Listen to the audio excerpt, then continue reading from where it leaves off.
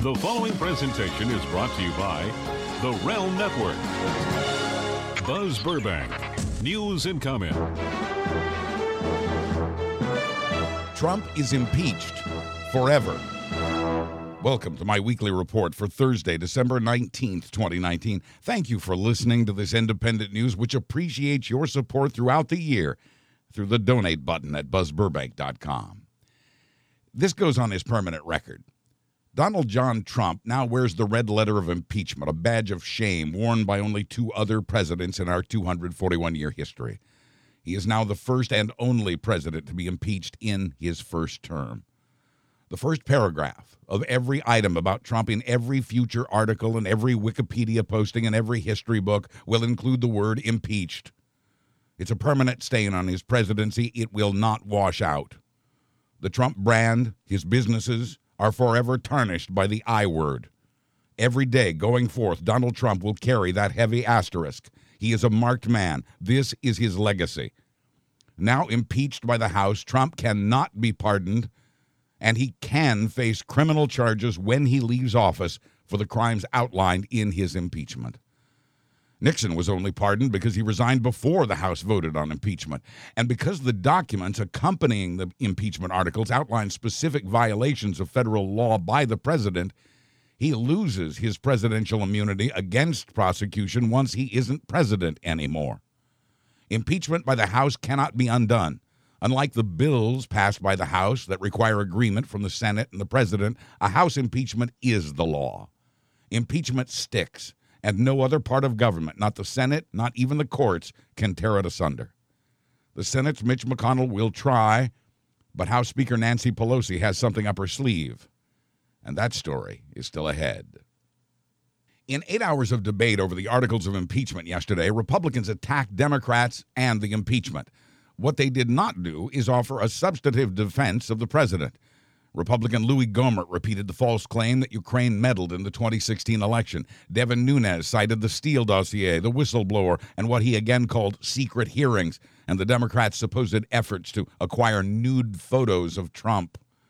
Republican Barry Loudermilk argued that Trump's been denied his Sixth Amendment right to face his accusers, even though that amendment pertains to criminal prosecutions, not impeachments, which are legislative. Loudermilk claimed Jesus got more due process than has Trump. Pennsylvania Republican Mike Kelly compared the impeachment to the attack on Pearl Harbor, calling it a day that will live in infamy. Democrat Adam Schiff told the House of Trump he tried to cheat and he got caught. Veteran Democrat Steny Hoyer said he had never seen such obvious wrongdoing by a president. One of yesterday's most notable speeches came from California Democrat Barbara Lee, and I quote, "The facts are not in dispute.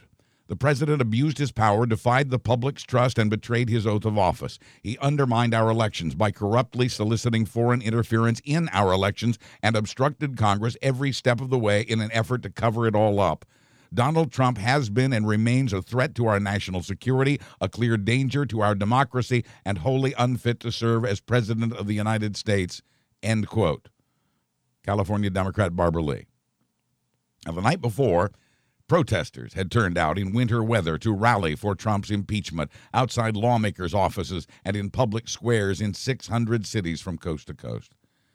At just before 9 p.m. on Wednesday, December 18, 2019, the House voted to impeach Trump on both Article 1, abuse of power, and Article 2, obstruction of Congress. Per the Constitution, a president doesn't have to commit a crime to be impeached, and criminal bribery is not mentioned in the two articles of impeachment passed yesterday by the U.S. House of Representatives. But it is mentioned, along with wire fraud, in the 650-page report from the Judiciary Committee, which first approved those articles of impeachment this past Friday. The committee's report accuses Donald John Trump of multiple federal crimes, all of which fall into the abuse of power article of impeachment. It says Trump's call to Ukraine President Volodymyr Zelensky meets the federal standard for wire fraud. Quoting the report, although President Trump's actions need not rise to the level of a criminal violation to justify impeachment, his conduct here was criminal.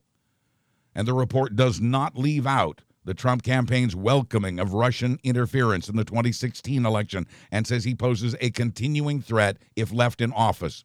The Judiciary report says that in committing these crimes, Trump has betrayed the nation. In muddy water, the lies have it. The more Democrats argued the case against Donald Trump with a calm and stately focus on the facts, the more Republicans argued with anger and whataboutism. Republicans shifted from what about her emails to what about Hunter Biden, while ignoring the alleged crimes of the president. Whataboutism is as old as childhood itself. Johnny gets in trouble for lying, so he points out a lie his sister told or didn't tell. It doesn't matter. The idea is to get mom to forget about Johnny's lie or to at least make her think both her children are liars. The old Soviet Union, whose KGB groomed Vladimir Putin, brought whataboutism into world politics. When the Soviets got caught doing something horrendous, they would point to other countries or claim this is how things are always done. Trump didn't invent whataboutism, but he used it mightily when he was caught on tape, bragging about grabbing women by their private parts. Before that day was over, the question on most lips was about Hillary's emails instead. Sure, that other thing sounded bad, but Hillary's emails. Whataboutism helped propel Donald Trump into the White House, and although no wrongdoing was found in Hillary's emails, it helped muddy the water around that grabbing comment. It created the illusion of two sets of facts, when, in reality, there is only one set of facts. Everything else is, well, you'd have to ask Johnny's sister about that. Or you could look at how congressional Republicans are handling the impeachment of Donald Trump. To date, Republicans have brought no facts to refute the charge that Trump used taxpayer dollars to squeeze a foreign government for a political favor, asking a foreign government to investigate a fellow American instead of using the domestic means at his disposal, pressuring an ally that desperately needs money to keep Russia from advancing farther into Europe.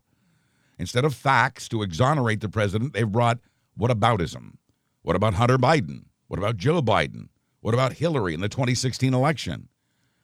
While it's disturbing that Hunter Biden might have used his name to cash in on his dad's vice presidency, no wrongdoing by either man has been found. Republicans haven't brought any facts about that either, or about their claims of Ukrainian collusion with Clinton in the 2016 election. No facts, just a little something to muddy the water. Meanwhile, little notice is paid to the benefits accrued by Jared Kushner and Ivanka, Eric, and Donald Trump Jr.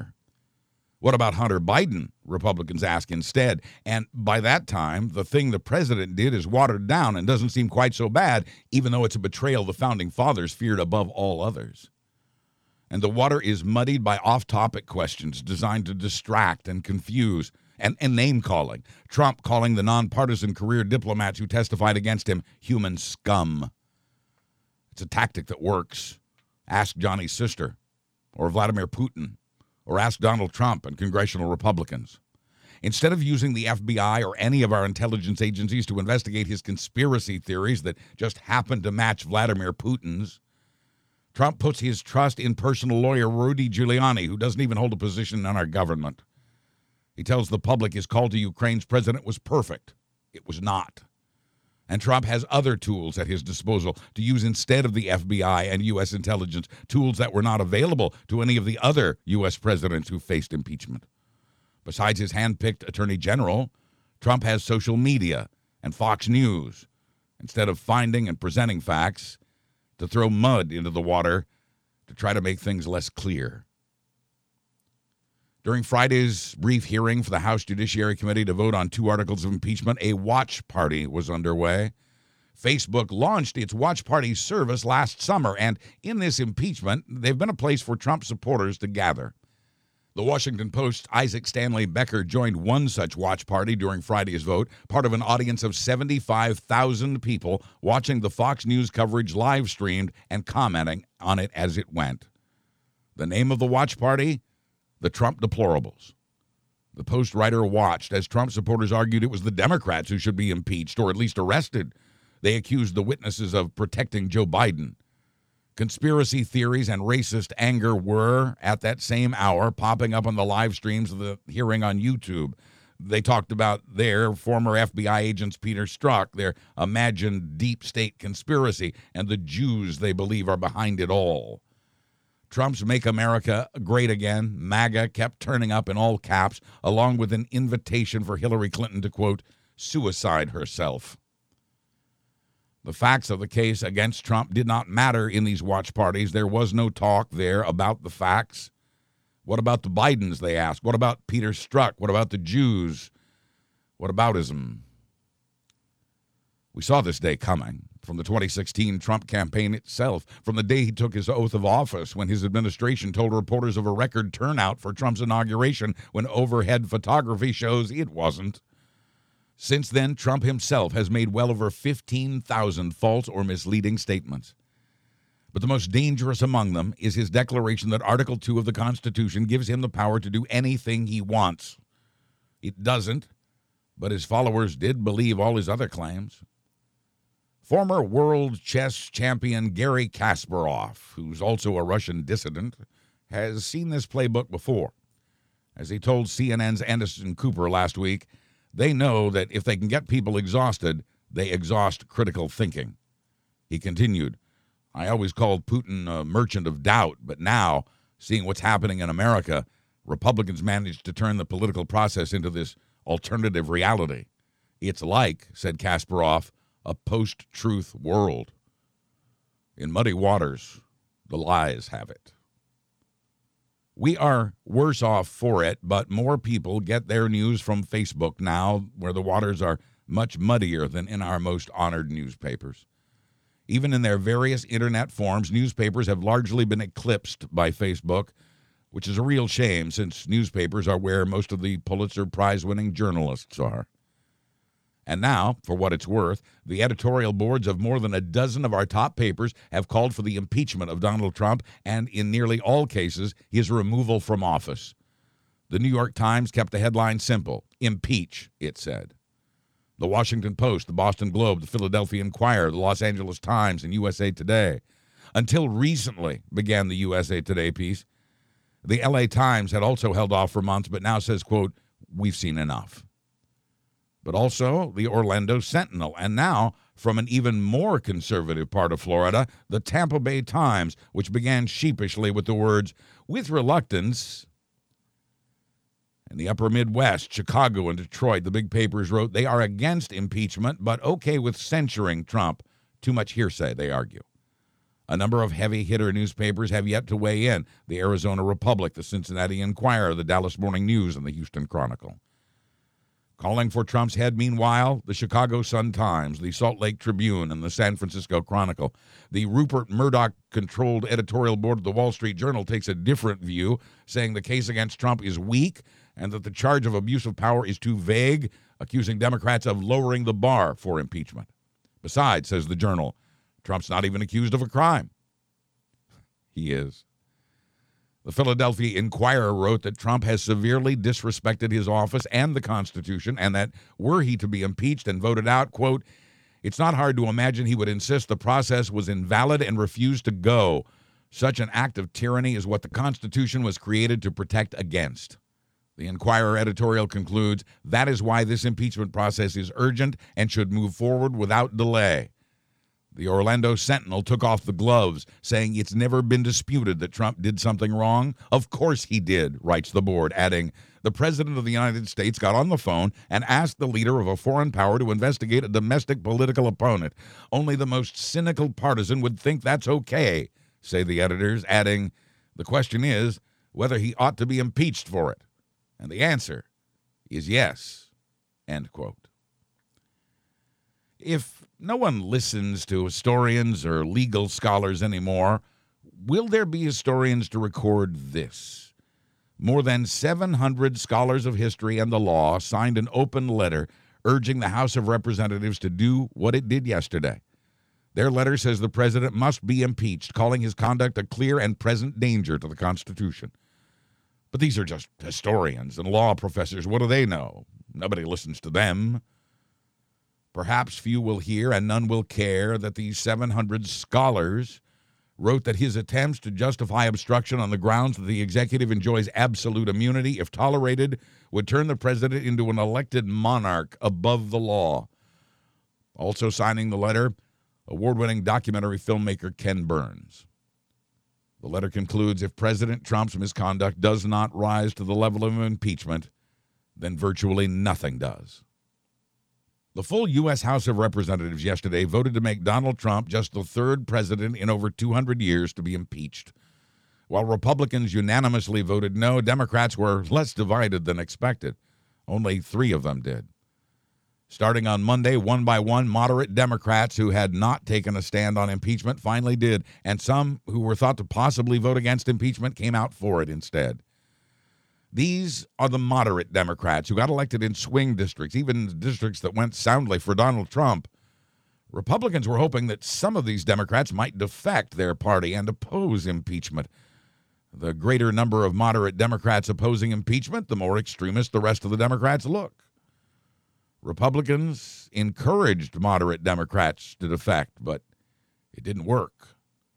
Among those risking their young political careers to do what they believe is right is Congresswoman Abigail Spanberger, a Democrat and former CIA officer who got elected in the part of Virginia that went solidly for Trump.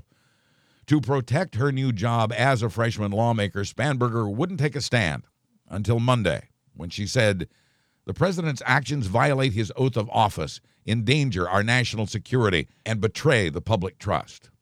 Fellow CIA alumnus Alyssa Slotkin was cheered and booed by her constituents at a town hall meeting when she came out for impeachment this week. "I can hear this is a very controversial decision," she told her Michigan crowd, adding, "All I can ask is that while we may not agree, I hope you believe me when I tell you I made this decision out of principle." Protesters held signs including "Impeach Slotkin, keep Trump." Air Force veteran Chrissy Houlihan of Pennsylvania said, "I grieve for our nation, but I cannot let history mark the behavior of our president as anything other than an unacceptable violation of his oath of office." A former Navy commander, who's also a freshman in Congress, has also put her new political career on the line, as have several others. Congressman Ben McAdams of Utah and Joe Cunningham of South Carolina were among the Democrats expected to vote against impeachment. Monday, they came out in favor of impeachment, as did New Jersey Congressman Andy Kim. Minority Leader Chuck Schumer, meanwhile, is taking aim at a list of moderate Republicans. Also Monday, Rudy Giuliani told The New Yorker he wanted to get U.S. Ambassador Marie Yovanovitch, quote, out of the way so he could pursue his investigation of the Bidens. Giuliani told the magazine he had told Trump a couple of times that Yovanovitch had made his investigation more difficult. Within weeks, Yovanovitch was gone, out of the way. Trump's lawyer was implicating his own client in the alleged bribery scheme by saying this to The New Yorker. He said Trump was very supportive of his work in Ukraine. Giuliani's just back from Ukraine, where he was gathering more fodder for his conspiracy theory, telling Trump he'd returned with a lot. Quoting Giuliani, "We're on the same page." Trump called Rudy just as Giuliani's plane was touching down in Washington after his latest trip to Ukraine. Trump asked, "What did you get?" According to Giuliani, who says he promised Trump a 20-page report. The president and his personal lawyer appear to be continuing to carry out the crimes they are already accused of committing, the same crime for which Trump is now impeached. Hints, allegations, and almost nothing left unsaid were among the lowlights of the debate last Thursday, leading up to Friday's impeachment vote in the House Judiciary Committee. Hunter Biden's drug problem, a Republican congressman's DUI arrest, and, of course, Stormy Daniels. Addressing his esteemed colleagues as "you guys," jacketless Republican Jim Jordan accused Democrats of not respecting the 63 million people who voted for this guy, which is how he now refers to the president, this guy. They all agreed with Ohio Republican Steve Chabot, who called the impeachment the most tragic mockery of justice in the history of this nation. They called an abuse of power charge vague. The debate was fierce and went on for nearly 14 hours last Thursday, debating several amendments from Republicans to strike some or all of the language in the articles of impeachment and to add one about the Bidens. With at least one exception, congressional Republicans shifted their argument from the president's done nothing wrong to nothing worthy of impeachment. There was an extended, serious debate about what is or isn't impeachable. Washington State Congresswoman Pramila Jayapal had a message for Republicans, quote, "Forget about President Trump. Is any one of my colleagues willing to say that it is ever okay for a president of the United States of America to invite foreign interference into our elections? Not a single one of you," she added, "has said that so far." Trump, meanwhile, fired off a new record number of tweets, eclipsing the record he had set just 4 days earlier. The vote the next morning was quick. The hearing was over in 10 minutes, with the articles passed by the Democratic majority, every Republican, likewise, voting no. But the big news, a week ago tonight, came from Senate Majority Leader Mitch McConnell, whose authority allows him to set most of the rules for next month's impeachment trial. It was a week ago tonight that McConnell said on Sean Hannity's show, quote, "I'm going to take my cues from the president's lawyers." McConnell had, in fact, already met with the president's White House counsel to constantly coordinate everything on the trial and Trump's defense. "Everything I do during this," said McConnell, "I'm coordinating with the White House counsel. There will be no difference between the president's position and our position as to how we handle this," said McConnell. Democratic Congresswoman Val Demings of Florida, who serves on the Judiciary Committee, may be one of the House managers during the impeachment trial in the Senate, if it gets there. She thinks Senator McConnell, based on what he's said, should now have to recuse himself from taking part in that trial. No court in the country, she insisted, would allow a member of the jury to also serve as the accused defense attorney. And then the punch. The moment Senator McConnell takes the oath of impartiality required by the Constitution, Deming said, he will be in violation of that oath. That oath reads, "I solemnly swear or affirm that in all things appertaining to the trial of the impeachment of President Donald John Trump, now pending, I will do impartial justice according to the Constitution and laws, so help me God." Some Republican senators have refused to comment, saying they want to be impartial jurors. Not their majority leader, though. "I'm going to take my cues from the president's lawyers," says McConnell. Whatever they hash out will ultimately be presented to Trump for his approval. Trump has said he'll go along with whatever Senate Republicans decide. But Trump would also like to call Hunter Biden to testify, and Adam Schiff, and Nancy Pelosi, and the whistleblower. McConnell would like to keep the trial short and stately, worried that testimony will not work in Trump's favor. It appears McConnell will prevail over Trump on this.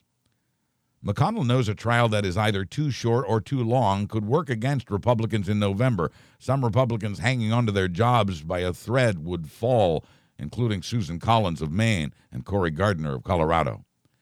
But Republican Judiciary Committee member Louis Gohmert's on Trump's side, saying the country needs to hear what a farce this was. They really need to bring up witnesses. They, he said, are the chance to clean this mess up. Besides, says McConnell, it was done during the Clinton impeachment as well. Democrats in the Senate were coordinating their strategy. But the other guys, what about them? House Judiciary Committee Chairman Jerry Nadler called McConnell's unity with a separate branch of government and a violation of that impeachment oath a subversion of the Constitution. On Sunday night, Senate Minority Leader Chuck Schumer asked McConnell to subpoena 4 people House prosecutors would like to question in the Senate trial. These House prosecutors, or House managers as they're called, want to hear from White House Acting Chief of Staff Mick Mulvaney and his senior advisor Robert Blair, former National Security Advisor Michael Bolton, along with the top official at the Budget Office who can tell how the Ukraine money was withheld. Schumer wants 8 hours of testimony from each of those 4 witnesses. He says this short witness list would allow the Senate trial both to be quick and fair. In Schumer's words, it must also pass the fairness test with the American people. The top Senate Democrat is also proposing that Justice Roberts and the senators be sworn in for the trial on Tuesday, January 7th, and that presentations begin 2 days later on Thursday, January 9th. Schumer wants the House impeachment managers and Trump's defense team to each get 24 hours to make their case and to give senators 16 hours to debate. There would be 6 hours for closing arguments and 24 hours for deliberation, just like in the Clinton impeachment. On Tuesday, McConnell rejected Schumer's entire request and scolded him for laying out terms before closed-door negotiations between them could take place. Schumer responded, why is the president so afraid to have these witnesses come testify? He accused Republicans of being part of a cover-up. McConnell has said he doesn't want witnesses because he believes that will turn the Senate trial into a circus. His Senate will vote on accepting or rejecting the witnesses, either one by one or as a group. The vote could be close. McConnell needs 51 votes to beat down any such motion. His Senate majority totals 53 votes, but there are as many as 7 moderate Republicans on whom he cannot depend. And if 3 or more Republicans go their own ways, McConnell momentarily loses his majority. Senator Schumer's presented his proposal to McConnell in a way that moderate Republicans can accept and respect. Schumer is playing to those 7 moderate Republicans because just 4 of them can give the minority leader the majority of the votes. The 7 votes to watch will be cast by Susan Collins of Maine, Cory Gardner of Colorado, Tennessee's Lamar Alexander, Senator Mike Enzi of Wyoming, Lisa Murkowski of Alaska, Utah's Mitt Romney, and Pat Roberts of Kansas. Analysts say every move Schumer makes going forward will be aimed at winning over these crucial, vulnerable Republicans. But Nancy Pelosi appears to have a plan to get McConnell to reconsider the decision he's made against the will of the American people to keep Trump's top aides from testifying. The rules say Pelosi has to send the now approved articles of impeachment to the Senate for trial. But there is no rule that says when she has to send it. She says she needs some time now to consider things, like who will be the House impeachment managers in that Senate trial. But her delay also serves as leverage to persuade Mitch McConnell to reconsider his ban on witnesses. There's talk she may hold the articles indefinitely. The Senate cannot dismiss the charges or acquit the president or conduct an unfair trial if it never gets the articles of impeachment. Also Sunday night, a bombshell from the Fox News poll, a bombshell at least for Fox News viewers. The poll found that 54% of Americans want Trump impeached and that 50% want him both impeached and removed from office. The Fox poll found that 53% of us believe Trump has abused his power, while only 38% of us say he has not. Nearly half say he has obstructed justice. Almost half believe he committed bribery in pressing Ukraine to investigate Biden. 60% of us say it's wrong for a president to ask a foreign country for help with his or her campaign. Nearly that many say, despite Republican claims to the contrary, that it is not normal for a president to do such a thing. Just over half think the president has not cooperated with the investigation, and more think Democrats have handled the impeachment fairly than think they have not. By a 16% margin, Americans believe Republicans are defending Trump for politics, not because they believe he's innocent. Putting the impeachment on TV is working for Democrats and against Republicans. The Fox poll also found that nearly 1 in 3 Republicans now believes it was inappropriate for Trump to ask for that Biden investigation. About 12% of Republicans believe he has abused power, committed bribery, and obstructed justice. About 10% say he's done at least one of those. These are Republicans. The ABC News poll finds that 12% of Republicans, along with 85% of Democrats and 47% of independents, want him removed from office. An ABC News poll finds that more than 7 out of 10 Americans, Democrat and Republican, think Trump should let his top aides testify in the Senate trial, and that includes 64% of Republicans. As mentioned earlier, Mitch McConnell's defying the American people by preventing this testimony. And despite Trump's claims of being treated unfairly in the House impeachment hearings, 62% of us from both parties believe he was treated fairly, including 61% of Republicans. There are signs of bipartisanship in these numbers, despite an otherwise sharply divided country. It means there are more persuadable Republicans out there than the numbers would lead us to believe. While that 50% for impeachment and removal may not sound like news to the rest of us, it was to those who live in Trump world. I was stunned by this, said Fox and Friends co-host Brian Kilmeade, adding, I thought things were trending away. Kilmeade was surprised because he'd been hearing Trump say his numbers had gone through the roof, especially with independent voters, especially in the swing states. In truth, support for impeachment has risen 7% among independent voters since October, from 38% to 45%. It's okay, a lot of people get confused this way, believing what Trump says. It's not at all surprising. The latest Washington Post fact-checker count has Trump making well over 15,000 false or misleading claims since the day he took office. It's a skill he has built over time.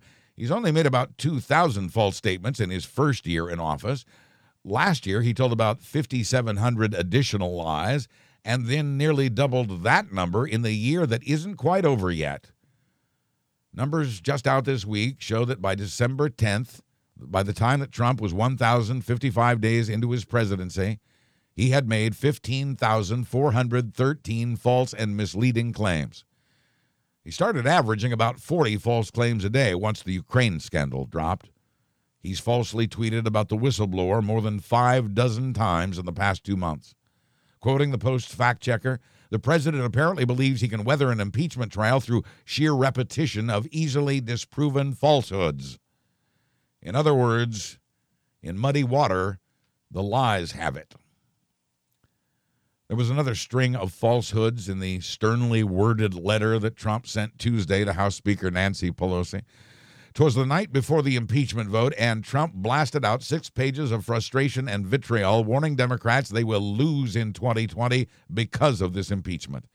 The letter is all over the road, from his electoral college victory to Joe Biden to the economy to immigration to Adam Schiff and the whistleblower to repeating his false claims about spying on his campaign to the phone call he still claims was perfect.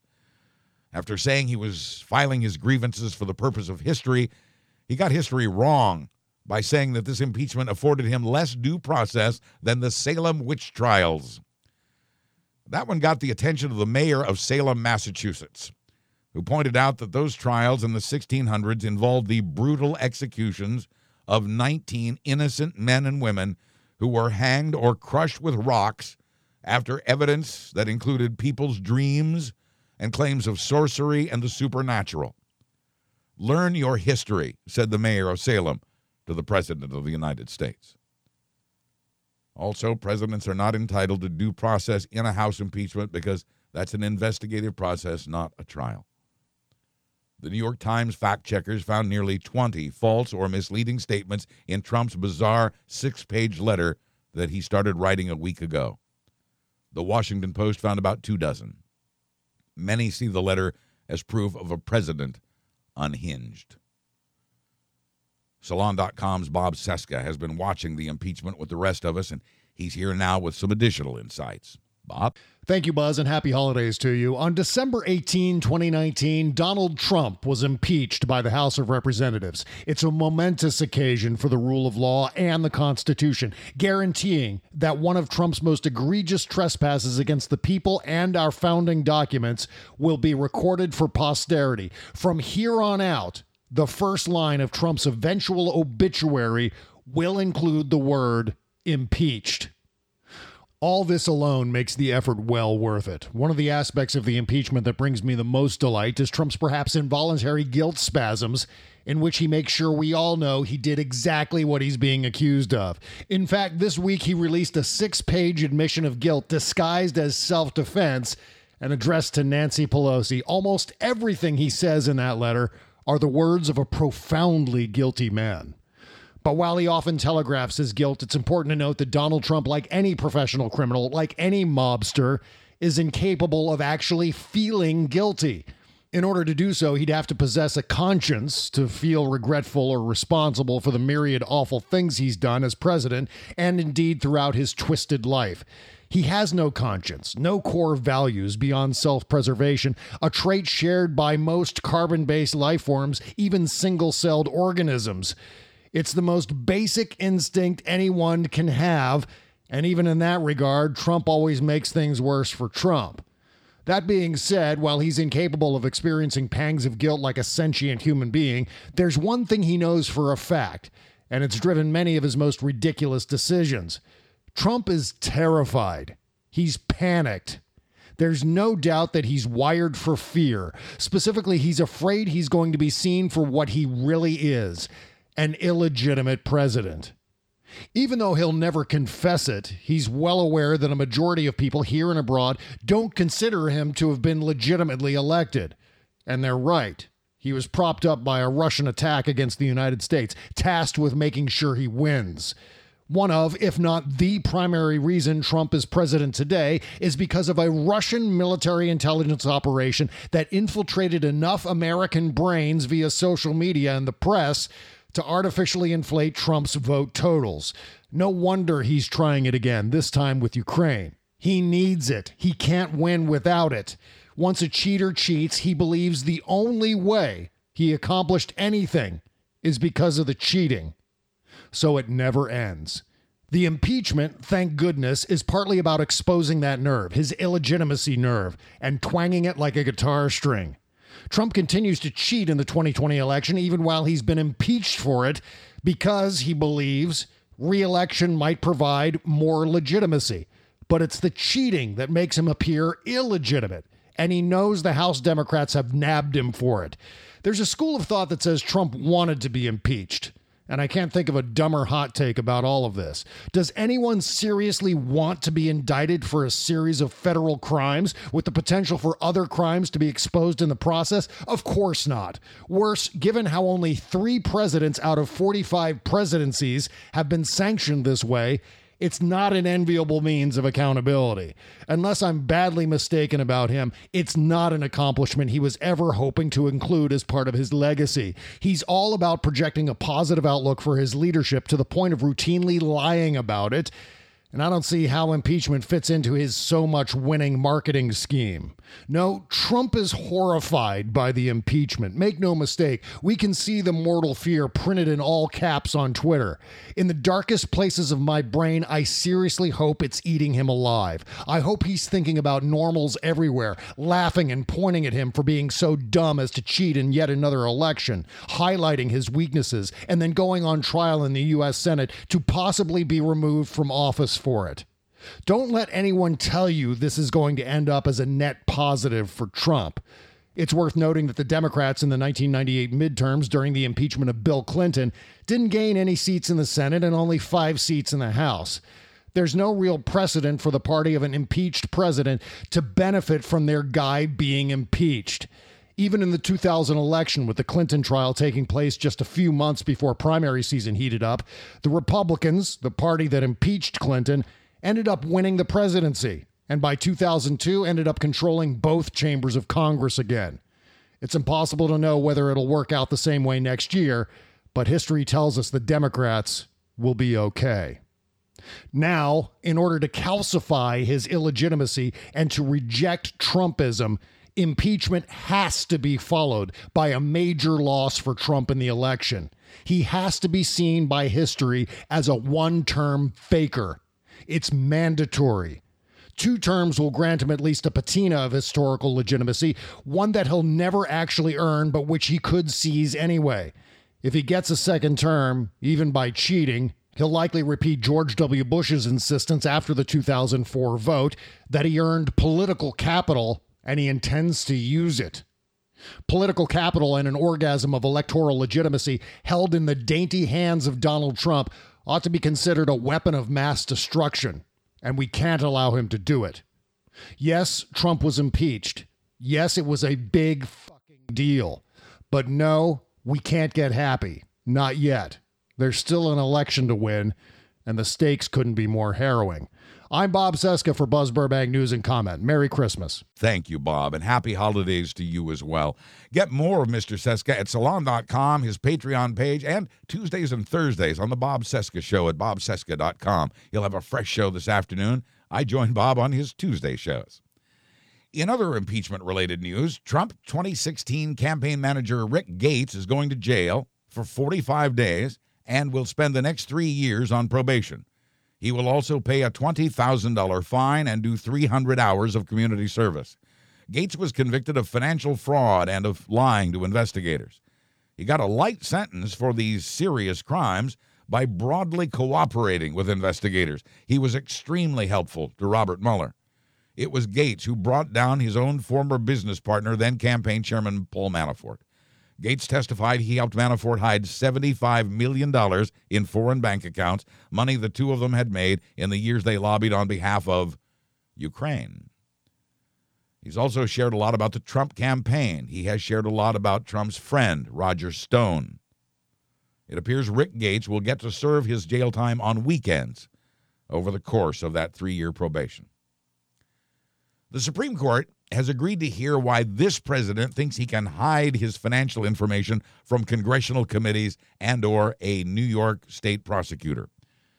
Actually, the court already knows why Trump thinks he can hide these numbers, namely his lawyer's argument that a president cannot even be investigated, much less charged with a crime. The Constitution gives Congress the power to oversee the executive branch. The Supreme Court has now agreed to rule on one side or the other. Your cynical friend believes that the conservative-led court that now includes 2 Trump appointees will rule in Trump's favor. Your friend might be wrong. As many as 2 of the conservatives may vote with the liberals on this. While the Supreme Court has been making conservative rulings lately, it takes the Constitution far more seriously than the other 2 branches and more seriously than political fights over guns, abortion, immigrants, LGBTQ, and all the rest. It's a gamble for Trump because the court won't take up the question until March and might not rule until as late as June. By then, impeachment could be in Trump's rear view, but he would then be in the middle of a fierce re-election battle. Still, it was Trump who urged the high court to take up the cases. There are 3 lawsuits, 2 from the 3 House committees and another from Manhattan District Attorney Cy Vance. He's investigating whether Trump violated campaign finance laws in the hush money payments to Stormy Daniels. Congress is mainly after Trump's tax returns, which, unlike any other president and other presidential candidates over the past 40 years, Trump has fought hard to keep his hidden from the voters. Both the DA and the House committees are after financial records on Trump, his businesses, and his family. The Supreme Court says it will hear the Trump tax cases. It made the announcement on the same day the House Judiciary Committee approved the articles of impeachment. It's history in the making, folks. For the first time in American history, the Supreme Court will examine the behavior of the president. Donald Trump won the swing state of Wisconsin in 2016 by fewer than 23,000 votes. With that in mind, a Wisconsin judge has ordered state officials to kick up to 230,000 people off its voter registration list because they might have moved. Or maybe they didn't. Back in October of this year, the Wisconsin Election Commission sent out letters to hundreds of thousands of voters asking them to respond within 30 days to whether they were still at that address. 60,000 of the letters did come back as undeliverable, but that's nowhere near 230,000. Nearly 17,000 had in fact moved, but had already registered at their new address. And not everyone who responded met the deadline. Other Republican-led states, including Georgia, have also conducted voter purges, and they have been so far upheld by the courts, except in Texas, where one purge was stopped with an out-of-court settlement. In Wisconsin, most of the purged voters were in the Milwaukee and Madison areas, meaning mostly Democratic voters, after a push by a right-wing conservative group. We don't normally hear from the Foreign Intelligence Surveillance Court, or FISA as it's known. It is, after all, a secret court established in 1978 to quietly process the warrants for surveillance.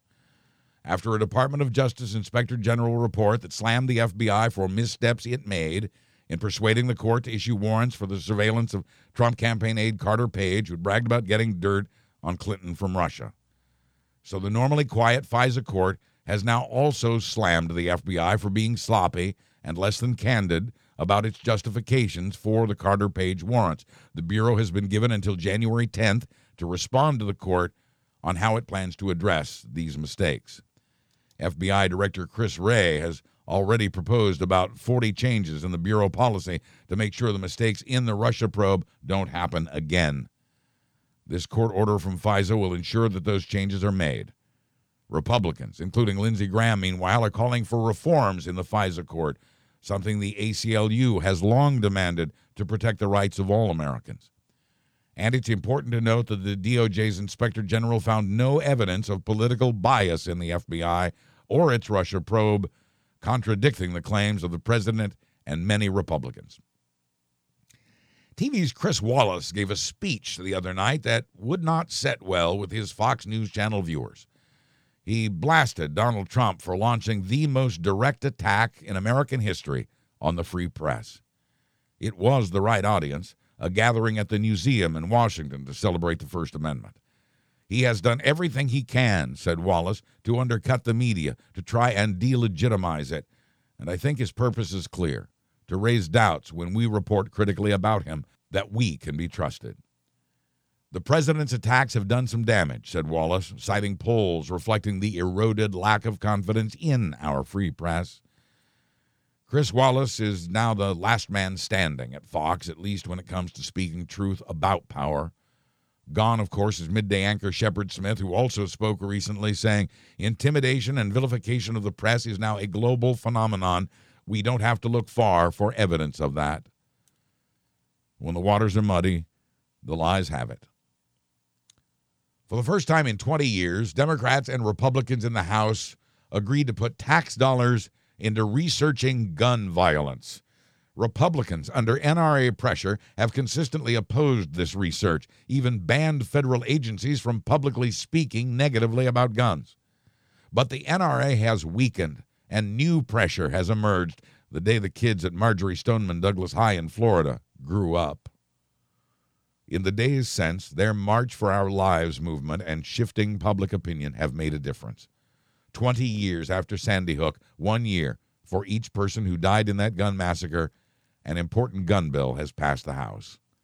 The Republican Senate won't pass it, and Trump wouldn't sign it. But for the first time in 2 decades, we have bipartisan agreement about addressing gun violence and gun safety, addressing it for what it is, a public health crisis. The Vatican says it will abolish something called pontifical secrecy. Pontifical secrecy is a policy that often protected priests from criminal punishment by governments, often used to shield priests from sexual abuse charges.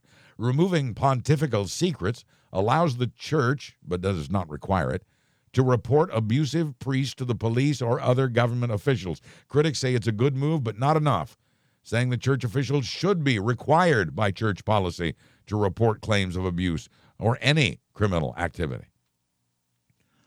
A whistleblower who works as an investment manager has told the IRS that the Mormon Church has a $100 billion slush fund that's made up of money intended for charity. The whistleblower's letter accuses church leaders of misleading its members and possibly violating federal tax rules. And the letter says the church has used its tax-exempt donations to even prop up 2 businesses. The Church of Jesus Christ of Latter-day Saints has no comment. Boeing is suspending production of its 737 MAX. Although no one at Boeing is being laid off yet, tens of thousands of jobs there are on the line.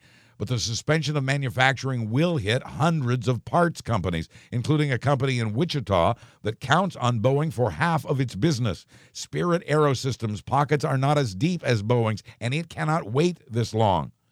Boeing was counting on the 737 MAX for 1/3 of its 2020 income. Now production is suspended indefinitely. Boeing says it doesn't know when or if the plane will ever be declared safe by the FAA. The 737 MAX was grounded 9 months ago after 2 crashes that killed nearly 350 people. Christmas 2019 and weed in space in the final segment after this. Thank you again for your support throughout this challenging year.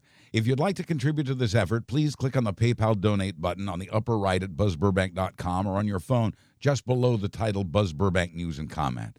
And there's still a little Amazon button on my page. If you're shopping Amazon anyway, clicking through that website and bookmarking that Amazon page still helps. You may need to turn off your pop-up or ad blockers to see all the useful links on my page, but it is both safe and helpful. Whatever you do, whatever you've done, however you do it, thank you. Happy holidays and Merry Christmas. Sure, 5G sounds like a good thing until whatever you had planned gets rained out. The recent international deal that dictates how tech companies should roll out 5G technology could very well screw up our weather forecasting.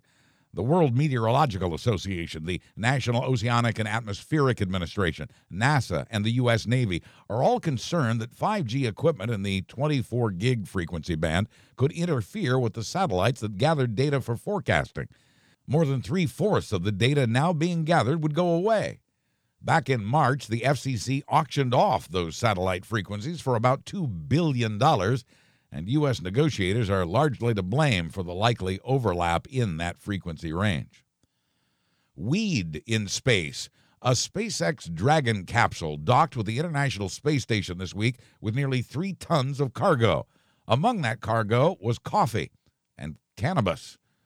A number of plant cultures were sent up to watch for genetic mutation, coffee and hemp plants among them. Hemp can be used for making rope, clothing, for leaching dangerous heavy metals out of soil, and for its apparently medicinal CBD. This is the legal stuff with very low levels of THC, the compound in weed that produces the high. The astronauts are high enough already. In the Windy City, people can now smoke weed on their back porches or in their backyards without getting arrested, so say the city's mayor and interim police chief. Illinois state law does prohibit outdoor weed use, but the Chicago PD won't be busting anyone for it, according to a statement of clarification last week from City Hall. Quoting that statement, righting this city's generation-old wrongs and overturning the unjust cannabis enforcement laws of our past has been at the heart of our efforts since day one. A new study claims that CBD, sold almost everywhere now in everything from food and drink to shampoos and lotions, could lead to a positive read for marijuana in a drug test, CBD. The study in the journal Analytical Toxicology showed that especially the vaping of CBD can produce a positive marijuana test result. This is news because researchers at the University of Pittsburgh have been developing a kind of breathalyzer for marijuana intoxication. The study found that CBD users test positive on that device, and it could cost them their jobs or their entire careers. The study shows that 2 out of 6 people who vape CBD test positive for marijuana on urine tests. The toxicologists are now studying whether cumulative exposure to CBD can make a person even more likely to test positive. We learned this past week that more Americans are dying at home these days instead of in hospitals. This is the first we've seen of that in more than 50 years. The gap has been continually closing. Now just under 30% of natural deaths occur in hospitals, while just over 30% now die their natural deaths in their homes. Americans have changed their views about the best way and place to die. More people have decided they don't want to pass away under fluorescent lights in hospitals hooked up to feeding tubes and ventilators. Plus, hospitals are under pressure from the government not to keep Medicare patients for long periods. About 45% of older people have already prepared advance directives to specify what efforts should or should not be made to keep them technically alive. Experts say families should have this uncomfortable discussion, but they also say that caring for the dying at home is an overwhelming responsibility for non-professionals and a tremendous strain on families. Well over 1,300 Americans have already died from this year's flu strain, and more than 4,000 new cases were confirmed last week. The flu season is now in full swing, striking down more than 2.5 million people. 23,000 went to the hospital, and, as I said, 1,300 of them died. Nearly all of this year's viruses are responding to the FDA-approved antiviral drugs for influenza. Shots and hand washing are still the best preventive measures. Nearly 4 million letters went out from the IRS 3 years ago, advising people they would pay a fine for not carrying health insurance. So the IRS offered in this letter several possible ways to overcome that. Well, as it turns out, this bureaucratic exercise saved some lives. 3 economists at the Treasury Department put together a report showing that the mass mailing increased the number of health insurance signups, increased them by a lot. And these economists have calculated that for every 1,648 people who got that form letter, 1 life was saved. Extrapolated to 3.9 million letters, that's some 700 lives saved by this letter. Their study stumbled upon something that had never been studied before, and that is how many lives are saved by health care coverage, settling a question that's been hotly debated by politicians in recent years. One simple bureaucratic trick, that letter, saved lives. Unfortunately, in December 2017, the Republican Congress did away with that fine for not having health insurance. That means no more letters. This life-saving exercise has ended. The Trump administration has cut back on advertising for what it calls Obamacare. The number of people uninsured is rising once again. And yesterday, an appeals court ruled the Affordable Care Act's individual mandate is unconstitutional. The mandate originally required Americans to have health insurance or pay a penalty through their taxes. Congress killed that penalty last year, however, and without a tax element, the government no longer has the authority to require everyone to be insured. That's the ruling from the Fifth Circuit Court of Appeals, which has now sent the case back down to a lower court to consider whether any part of Obamacare is still legal. Now, yesterday's ruling has no immediate effect on Americans, but it again throws health care into chaos just ahead of the 2020 election. Hoping to save more lives, the FCC has approved 988 as a new suicide prevention hotline number. That number is not in use yet. For now, the National Suicide Prevention Lifeline remains at 800-273-TALK. After a brutal social media bashing, the Hallmark Channel has reversed its decision to ban 5 ads that included a lesbian couple. The ads are for an online wedding planner called Zola. Hallmark rejected the ads as controversial after a right-wing group that targets media threatened a boycott of the channel in its biggest season of the year. Hallmark got an earful about its decision from the likes of Ellen DeGeneres and Pete Buttigieg. LGBTQ advocates and Saturday Night Live blasted the Hallmark Channel for its decision, and by Sunday night, it had reversed its ban and apologized rather profusely. The conservative group called 1 Million Moms put the heat on the Highlights magazine for children for featuring a same-sex couple in its pages 2 years ago. The group had earlier pressured Fox Entertainment TV to drop a show called Lucifer, calling it anti-Christian. You arrested me. You really arrested me. Actress Sally Field was arrested over the weekend at a climate change protest in D.C. Field was part of Jane Fonda's Fire Drill Fridays campaign to demand that the U.S. transition from fossil fuels to clean renewables. The 81-year-old Jane Fonda has been arrested several times at these events, along with Ted Danson, Diane Lane, and Sam Waterston. Fields, who won a Kennedy Center honor last week at the age of 73, smiled as she held up her hands for the arresting officer's zip tie. We lost actor Danny Aiello this past week in a hospital in New Jersey after a sudden illness with complications. Aiello's film career began in the 1970s with a walk-on part in The Godfather Part 2. He also had roles in Once Upon a Time in America, The Purple Rose of Cairo, and Moonstruck. But he got an Oscar nod for his role in Spike Lee's 1989 film Do the Right Thing. Danny Aiello was 86. Dwayne Johnson and Jack Black struck gold in Jumanji: The Next Level. That is the #1 movie this week with more than $60 million in ticket sales. After 3 weeks at the top, Frozen 2 fell to second place with just under $20 million. Tom Hanks as Mr. Rogers brought in a sad $3.5 million in A Beautiful Day in the Neighborhood. Clint Eastwood's Richard Jewell sold just $5 million in tickets. For all the movies, previews, theater, showtimes, and tickets, please click through the Fandango link at buzzburbank.com. You might need to disable your pop-up blocker to see that Fandango link. The biggest mouth in the world is not who you might expect. The biggest documented mouth belongs to 14-year-old Isaac Johnson of Bloomington, Minnesota, whose mouth opening has been measured at an astonishing 3.67 inches. That beats the previous record measured on a German man who couldn't quite do 3.5. Christmas 2019. It only took 25 years, but Mariah Carey's All I Want for Christmas Is You has, for the first time, become the top song on the Billboard singles chart. It was the most streamed song in America last week, with more than 45 million plays, on top of the 35 million plays the week before, in an unexplained mania that actually began on Halloween of this year. The song has gotten bigger every year. Last year, streamed 185 million times. This year's numbers, for whatever reason, after 25 years, are expected to be much bigger. Christmas sweaters have gotten raunchier in recent years. As the Washington Post puts it, if the newest wave of holiday sweaters has anything to say about Christmas, it's that December is a 31-day-long kegger, and Mrs. Claus should probably consult a divorce attorney.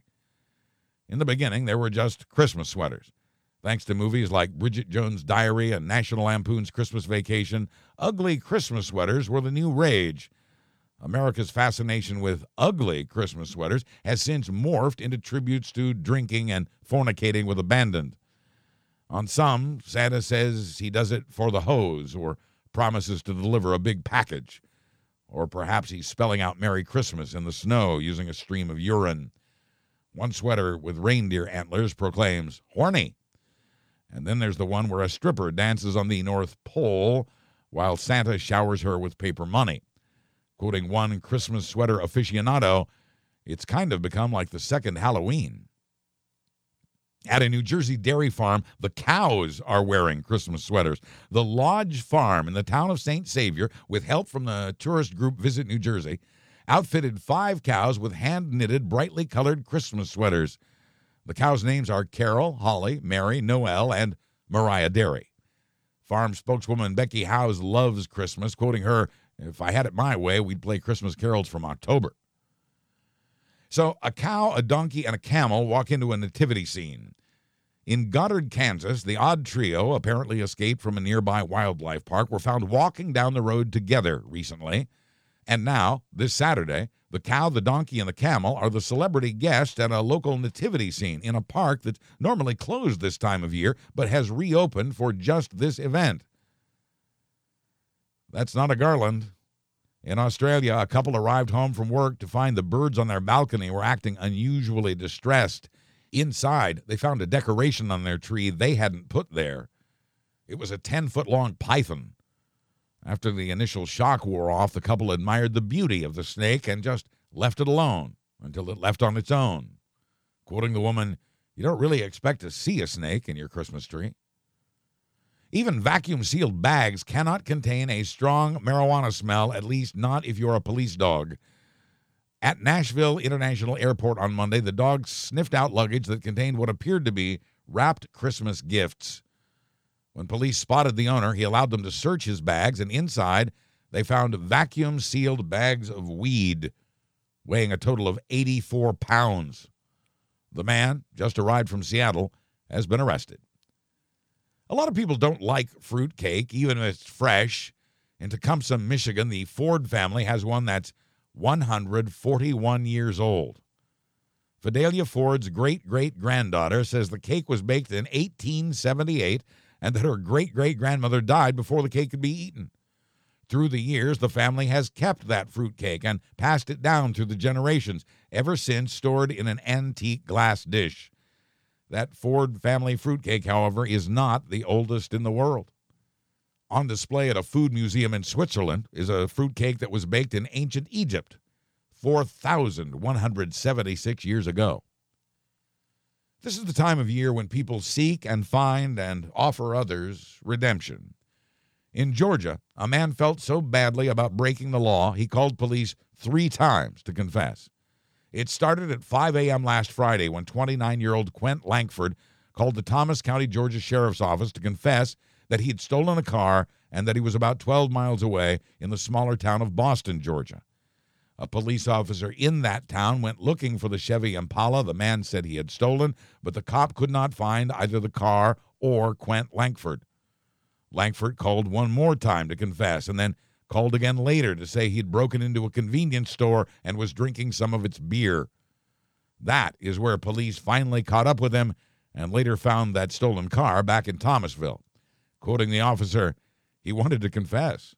He called 3 times. In Albuquerque, an 84-year-old woman tried to call a medical supply store to get a walker, but she misdialed by 1 digit and got the local district attorney instead. He wasn't in. But still confused, the woman left a voicemail explaining she needed a new walker. When the DA found the message, he did not ignore it. He did not call Bernice Weems to tell her that she had gotten the wrong number. He got her the walker.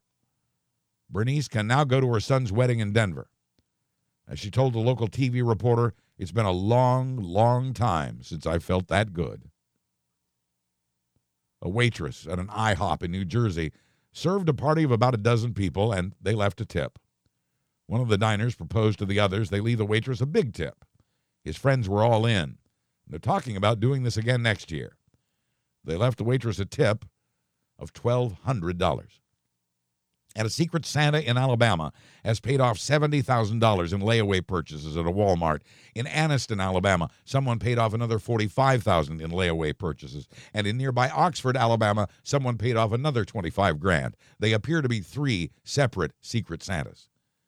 And it isn't just Alabama. This happens every Christmas all over the country. Quoting one of this year's recipients, "How can I show someone that type of love?" Our highway spill of the week involved no overturned trucks. Crates of grapefruit burst open while riding a flatbed truck on the Florida Turnpike. It held up traffic for 10 minutes. No one was injured in the grapefruit spill, but it took 4 hours to pick up all the grapefruits. The Great Florida Grapefruit Spill occurred, of course, in Orange County. Why did the alligator cross the road in Montreal, Canada? To get to a Tim Hortons for donuts, eh? We've gotten used to alligator sightings increasingly farther north in the U.S., now Canada. So unfamiliar are Canadians with gators, at first, police there mistakenly reported it as a crocodile. After a while, it was returned to a local exotic animal show. If you step on something icky on the beach in Galveston, Texas, it might not be a jellyfish. Galveston City Council has voted down a proposal to require horseback riders on the beach to pick up their horses' droppings.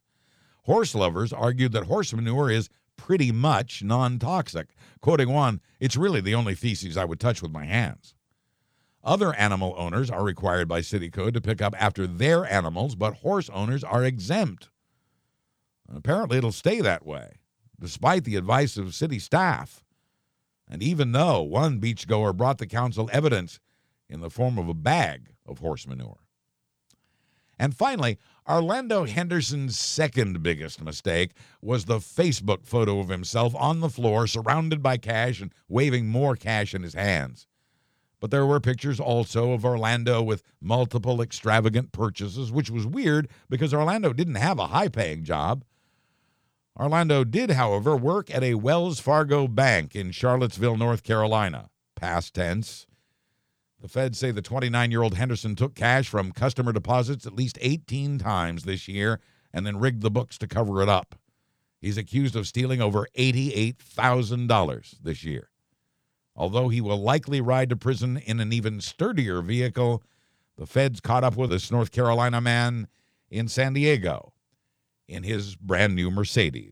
I'm Buzz Burbank. Thanks for listening and donating, and happy holidays to all and a happy new year. I'll be back January 9th with another Buzz Burbank News and Comment. Buzz, buzz, buzz, buzz. Buzz, buzz, buzz, buzz. Buzz, buzz, buzz, buzz, buzz out. The preceding presentation was brought to you by the Realm Network.